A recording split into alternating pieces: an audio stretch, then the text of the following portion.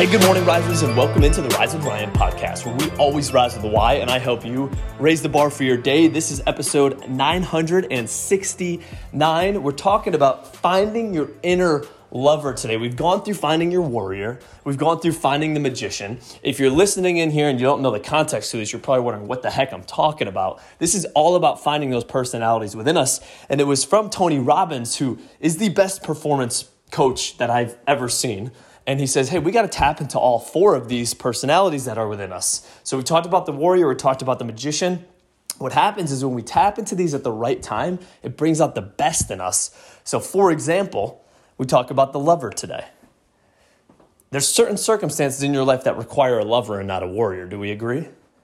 There's certain circumstances in your life that require a lover and not a magician. It's maybe a little manipulative there, right? We talked about the magician yesterday.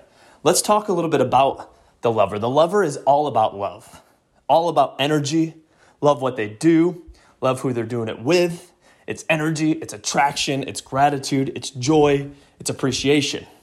So what I want you to do now, again, we are triggering these by anchoring them into our body. Starts with touch. Scan your body.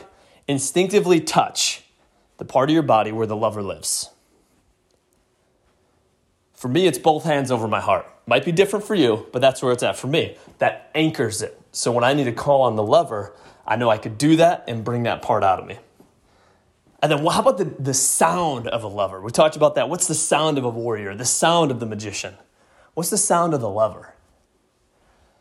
You know, for me, it's peace, it's calm, it's connection, it's love, it's energy, it's a deep breath for me to get me out of that state. Why am I doing that? Because that's what I got to do to channel the lover. The person who has this energy, that's loving, that's grateful, that's appreciative, that loves the people around, the impact, the contributions, the why behind what we do, the love that motivates it, that drives it. My question for you, what part of your life today is calling on your inner lover?